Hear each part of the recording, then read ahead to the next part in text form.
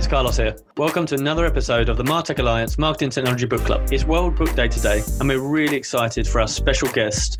I'm thrilled to be chatting with Marc Randolph, co-founder and first CEO of Netflix. His book is called That Will Never Work, and it was a brilliant read about the birth of Netflix. With 151 million subscribers, it's hard to imagine a world where Netflix didn't have such a cultural impact. So it's great to hear about its humble, scrappy startup days. Let's welcome Marc. Hello and welcome, Marc. It's an absolute pleasure to have you today on our Marketing and Technology Book Club. It's great to be with you. Thanks for inviting me. For anybody not familiar, do you mind just giving us a little bit of overview about yourself? Wow, it's hard to do a short overview, but I guess the thing that I'm perhaps best known for is Netflix. I was the co-founder and I was the first CEO of what at the time was a tiny little DVD by mail company, but complete surprise, at least to me, has ended up doing pretty well. Pretty well. I mean, that's putting it mildly, isn't it? I mean, it's unbelievable. What a story. But, these things do surprise you because when you start a company, the last thing on your mind is, well, how are we going to get into every country in the world and how are we going to make our own TV and movies? I mean, you're struggling with how do I figure out something that actually people are willing to pay for? How do I get them to come back and do it again? Even simple things. This is almost 20 years ago, of course. How do I even build a website that's going to be able to work? In fact, which really is jumping into something why I wrote the book, because people seem to feel sometimes that Netflix just sprang forth like fully formed into some global streaming company. And I want people to see that this idea started like anybody's idea. Just a thought, and then show them the path that it took to take this crazy idea that nobody thought would work and somehow make it real. There's a fantastic theme, and if I use a quote correctly, no doesn't always mean no. Do you mind sort of giving us a few examples from the book? Because I think they were fantastic in terms of what it really takes to build that business from an idea to something real. Well, certainly the no doesn't always mean no has some loaded contexts as well, certainly at least here in the States. And so I'll clarify that it's it has to be used in context, but I'll give you a great story about where kind of the no doesn't always mean no really got cemented for me. And it took place back when I was in the university and I was maybe a year away from graduating and decided for some crazy reason I wanted to get a job in advertising. And those were hard jobs to get for people who didn't have an advanced degree. But there was one big New York City agency that occasionally would interview with undergraduates. And so I put my name in the hat along with probably a couple thousand people, and then managed to make the first cut and got invited down to New York City to interview in a big group. Maybe there was now 400 people invited for this second interview. And then I made the cut again, and then there's 40 people. And we spent the whole day there. And then they cut it down to 4 finalists, and I was still in the running. And again, spent a whole full day interviewing in New York City in this building and didn't get the job. They said, sorry. And so I kind of slunk back to university with my tail between my legs. And after about a day of moping around, I went, this is crazy. I go, what was I missing? And so I decided I would ask. And this, of course, was before they had email. So I wrote a letter to every single person I'd interviewed with, not just in the last day, but every round with some variation of the same thing, which is, what could I do differently? Mm-hmm. What do I need to learn? If I want to apply again, what will make the difference? And then I got a call a few days later, and they said, come on back down to New York again. And this time they offered me the job. And the lesson isn't necessarily the persistence, because the interesting thing was they hadn't offered the job to any of us, because this advertising job was a business advertising part. It was a turning a no into a yes type of job. And they wanted to see which of us would not take no for an answer. And it really said to me that when people say no, it doesn't always mean no. And that what it really means is I've got to understand why they're saying no. I've got to figure out, is there a way to turn this no into yes? And certainly in a startup, and it's certainly in one like Netflix, there's hundreds of cases where you're going to get shot down and turned down. And you have to just flip it around and say, what can I do to turn this no into a yes? It must have been so tough. It must have been so unbelievably tough. With what you were trying to achieve, with this vision you had, what kept you motivated? What kept you going? What kept you from going, actually, this isn't worth it? Well, the thing which is true for me, and I think true for a lot of entrepreneurs, is you're not doing it for the end result. I mean, maybe some people are motivated because they think they're going to get rich, or they think they're going to be famous, or they're going to be on Shark Tank or something crazy like that. But if that's what you're in this business for, you're in it for the wrong reasons, and you're almost inevitably going to be disappointed. But back when I started, and Netflix was my 6th company, I was doing it because it was so fascinating to be solving these novel problems, to figure out something that had never been figured out before. And so the disappointment that would come from testing something that didn't work was definitely mitigated by the fact that you always learn something from this failure. And it was putting together all these pieces. And whether you succeeded or not was secondary. It was, this is so cool. You were falling in love with the problem, not falling in love with your solution or with your idea. And I think that really goes away toward motivating you to come back to work the next day. Because it's not like, oh, my idea didn't work. Now what do I do? It was, okay, that didn't work. Now what am I going to try? And usually for every one that doesn't work, you've got 3 or 4 more that you want to try next. And it's that enthusiasm which never goes away. The sort of DNA in Netflix, it really felt that continually testing and optimizing, and it seems true even today, that it was carried through the whole way through. You know, it is like a real genetic marker of being an entrepreneur, is this sense of, I'm not going to think about it. I'm not going to go back and write a business plan or work on my pitch deck. I'm going to immediately figure out some way to take my idea and collide it with reality. And you're right. At Netflix, we were really good at that. I mean, you know, I tell that story in the book about when Reed and I were carpooling back and forth to work to a job we both knew we were going to be losing soon, and think we got to come up with something new. And we had this crazy idea of renting DVDs by mail. We did not say, let's think about this some more.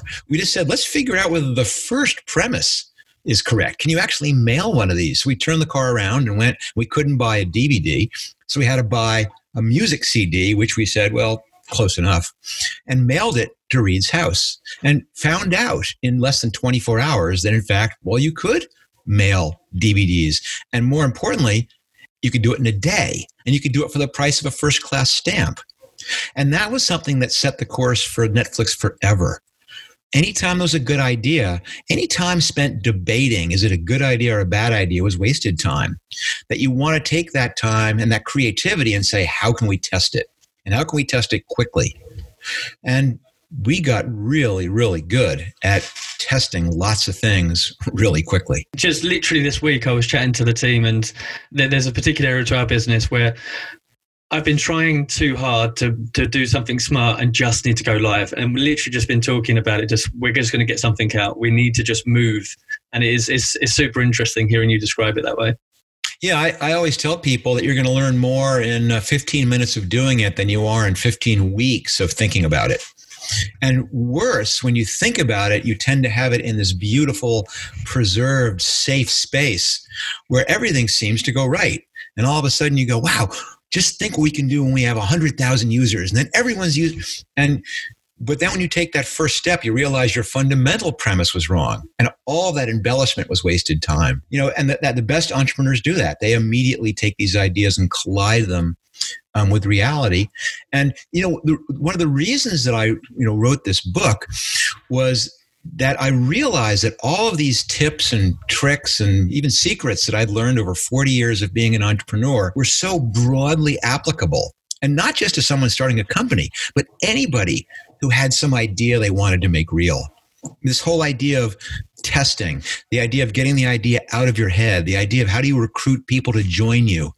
And I wanted to not just make it an academic exercise of here's what you do, but actually show how we took all these things, which anybody has a capacity to do. And when you combine them in the right way, sometimes it turns into something amazing. Pretty amazing. How did you get that enthusiasm? How did you build that culture? How did you get that buy-in, to really sell that dream and bring people in that they would believe in what you believed in and could see your vision?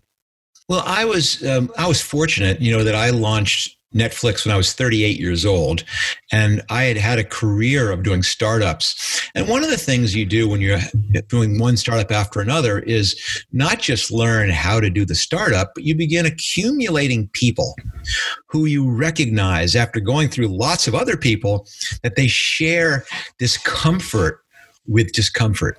They share this enthusiasm for being in uncharted territory.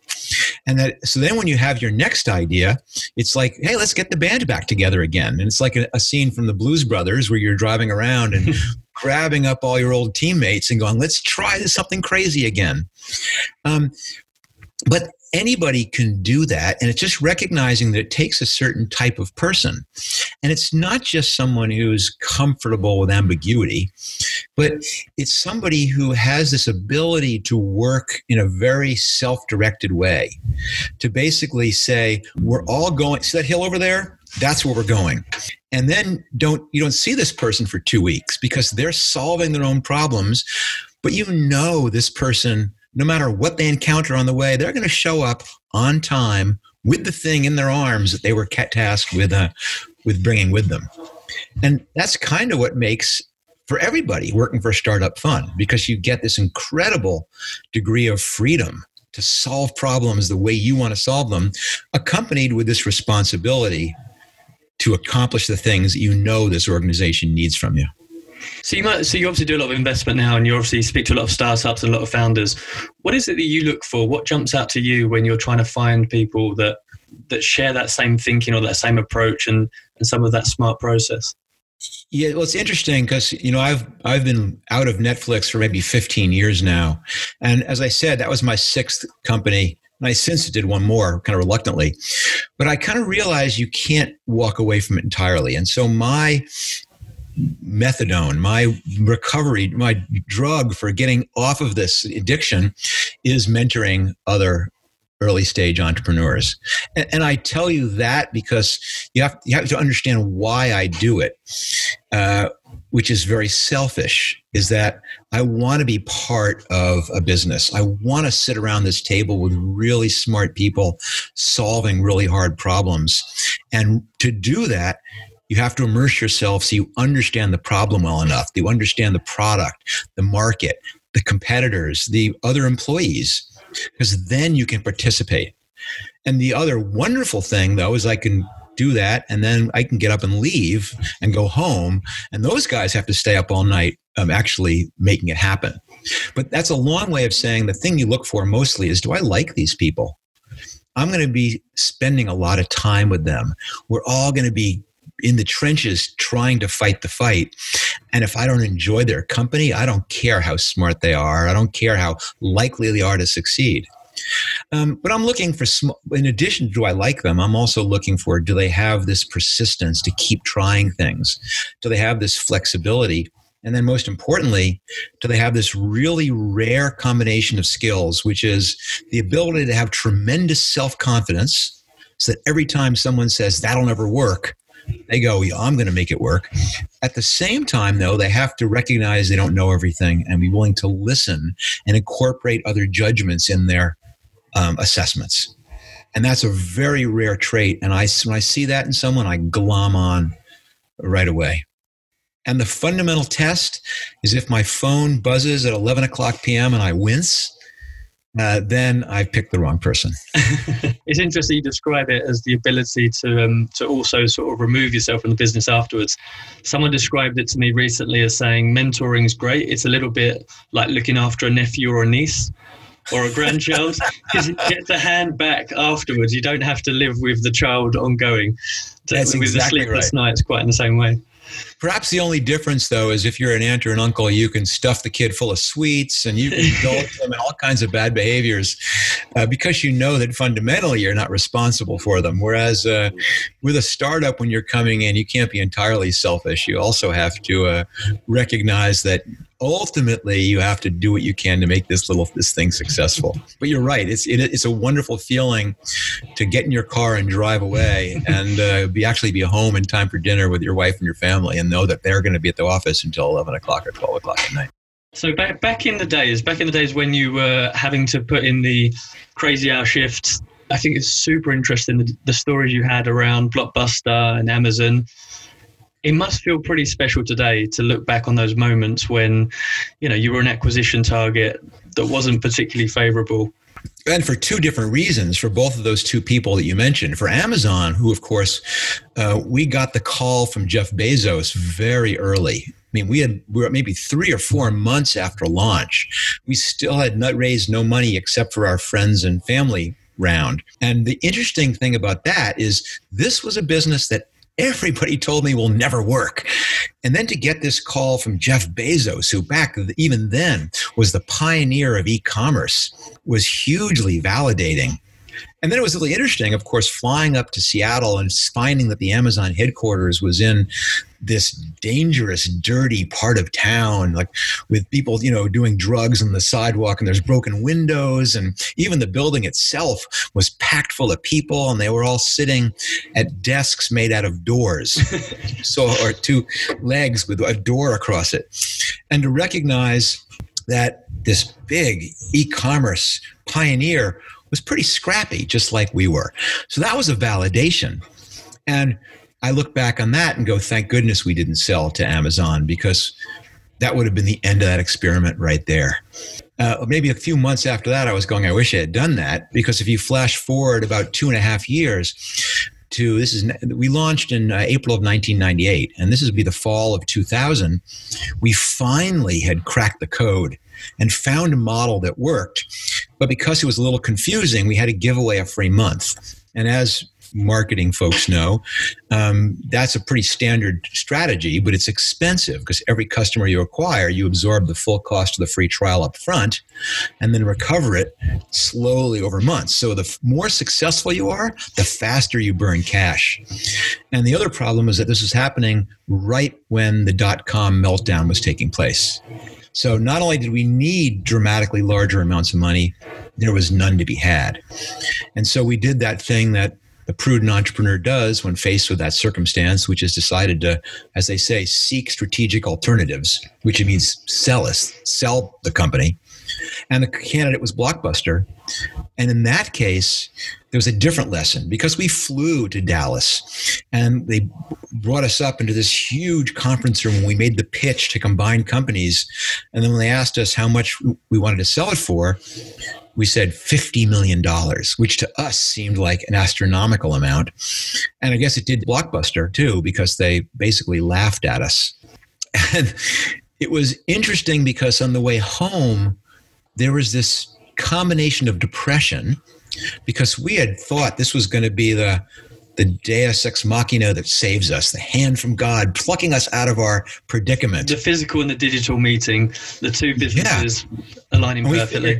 This is great. We solved our problem. But then when they said no, it really made us realize that in this case, the only way out is through, that we're going to have to solve this on our own. And it made us double down to find a model we could do that was sustainable. It made us say, we've got to raise the cash. We have to cut expenses. And thank goodness, in some ways, we didn't end up part of Blockbuster, because now they are, sadly, down to their last store. And the $50 million company they could have bought is now worth about $160 billion. So some things work out. Let's jump into today and streaming wars. I was obviously going to ask you about streaming wars today. How do you see things playing out? There's obviously some interesting activity in the space. Disney, 28 million subscribers, I think they hit. Obviously, Amazon Prime is doing some very interesting things, and Apple TV. Well, so listen, I am delighted to see that Disney Plus has come in, and that Hulu is there, and that Peacock is about to launch, and HBO Plus. I mean, in my opinion, it's all good news. And there's a bunch of reasons that I think that. And the first one is it's a validation. I mean, we have been laboring in obscurity since 2007 with streaming, with everyone saying this is nuts. No, this is not the way that TV is going to be delivered. And little by little, we've persevered. And I think the fact that all of a sudden Disney is going all in, and NBC and CBS and HBO, they're all launching their own streaming services and putting big commitments behind it, says that this is the way that TV is going to be delivered. This is the future, that Netflix was right. And the second thing is, I think it's great for consumers. I watch TV, and I don't just watch Netflix. I watch The Mandalorian on Disney. I watch The Amazing Mrs. Maisel on Amazon Prime. The fact that we have so much great scripted TV is a boon for all of us. And the form is fantastic. It's not all stuck in 30-minute segments with commercial breaks. But the real reason I'm excited about all this competition is that is what keeps people on their toes. Having competition is what will keep Netflix and all the others sharp. And ultimately, that is what creates categories. That's what leads us forward. And I don't think they're going to cannibalize each other. I mean, if you think about it, Netflix has 160 million subscribers. And you go, wow, that's a lot. But YouTube has 2 billion active users. And you think about the number of smartphones that are in the world, it's like 4 billion or something like that. There is a long way to go. I think what we're seeing is all the streamers collectively together penetrating that currently untapped market, not necessarily cannibalizing from each other. And how do you see Netflix evolving? Could you imagine a scenario where it acquired something like Spotify? I don't work at Netflix, and I haven't worked there for a long time, so I couldn't comment on what their specifics are, but I don't see it. I think, in fact, one of the reasons that I wrote the book was kind of to tell this untold story of how Netflix got started, not just as a history lesson, but because in many ways, the best way to understand a company in the present is to understand its past, its culture. And Netflix's culture is very much about focus, about picking one thing that you do well and putting the blinders on and plugging away at that, which is why you won't see Netflix doing advertising supported, which is why they do one thing, as opposed to a Disney, which has theme parks, which has cruise lines, and Apple has telephones and computers. Netflix does one thing. And so I don't expect that they're going to begin doing Spotify and doing music. They've got their hands full. The flip side, I suppose, for an Apple or for an Amazon Prime is they've got the ability to not make a loss, but ultimately, if they've got other ways in which they can monetize that audience and access, they've got the ability to keep pushing more and more cash into content creation or its distribution. And I think that I don't think Netflix has that problem. And again, I don't know the detail of the balance sheet, but certainly there's a virtuous circle here, which is the more subscribers you have, the more money you spend on content, the more content you have, the more you spend on then more subscribers are happy, and it keeps building on itself. And I don't think they're in any danger, at least in the short term, of needing additional ways to monetize those customers, which I think just ends up distracting you. To where it's come, it's amazing to see how much original content is being created. It's funny, too, because back when they did the original, Stars deal, everyone thought they're crazy. They're spending several $1 million on this full catalog. And then they thought, oh, my gosh, they're crazy to spend that much money per episode on House of Cards. And then you go, spending millions of dollars on each episode of The Queen. And each time these barriers get pushed. Now we saw that Peacock spent $500 million to bring back, Friends. I mean, it's astonishing to me what's happening in content. But you're right. It allows people to do things which are of a scale that's unimaginable. I wanted to ask you also a couple of other bits. One thing that I thought was absolutely fantastic from your book was the advice your dad gave you, the list. So one of the things that at the end of the book I reveal is that when I got my very, very first job, and I was about to start like on a Monday, and that weekend my dad called me in and tore a page off of a yellow pad and handed it to me. And on it, he'd written in pen off the top of his head what he called the Randolph rules of success. And these were not business tips. This was not, happiness is positive cash flow or, buy low and sell high or anything like that. It was basically instructions about how to be a decent person. It was things like always do 10% more than you're asked. It was be open-minded but skeptical. And these are, I think that set the tone for one of my primary beliefs about what it requires to be successful as an entrepreneur. And in the book, you'll see the other 8 reasons, other 8 rules. But it's that these things that I've learned for Netflix and my other companies are things that all of us have. And we all try to pretend that being successful as an entrepreneur requires you to be superhuman or to work like crazy. And what I really hope to show with this book was that that's not the case. You can be a real person. You can have real relationships with your employees. You can preserve a life where you stay best friends with your spouse and grow up with your children knowing you and liking you and have time to pursue your habits and still be successful in business. I think that was the beautiful part of the book, because I'll be honest with you, it's not the most common story. No, too much of it, right? There's this weird glorification of the entrepreneur. The hustle porn. Exactly. Look how smart I am. And you have to recognize how much luck goes into this. And you have to recognize that if you're not in it for the right reasons, you're going to be in trouble. And that if you, most importantly, subjugate your entire life to the pursuit of something, what's the point of that? I tell the story in the book that early on, before Netflix, my wife and I developed this habit where every Tuesday at 5:00 p.m., I would leave the office and we would have a date night. And at first, that was hard because there is big crisis. Well, we better solve this before 5, or I have to talk to you. Let's talk on the way to the car. But the great thing that happens is that, after a while, people realize you're serious. And then something better happens, which is that we all talk about balance and we all talk about how important it is to spend time. But then when they see the CEO actually doing it, it means that this culture is real. And then they begin doing it. And then you've really accomplished something in your business. Marc, it's been an absolute pleasure. I just want to thank you again for your time and just say what a fantastic book. I'm sure for anybody that hasn't yet picked up a copy, having chatted with you today, hopefully they've got a good idea of just what a great book it is.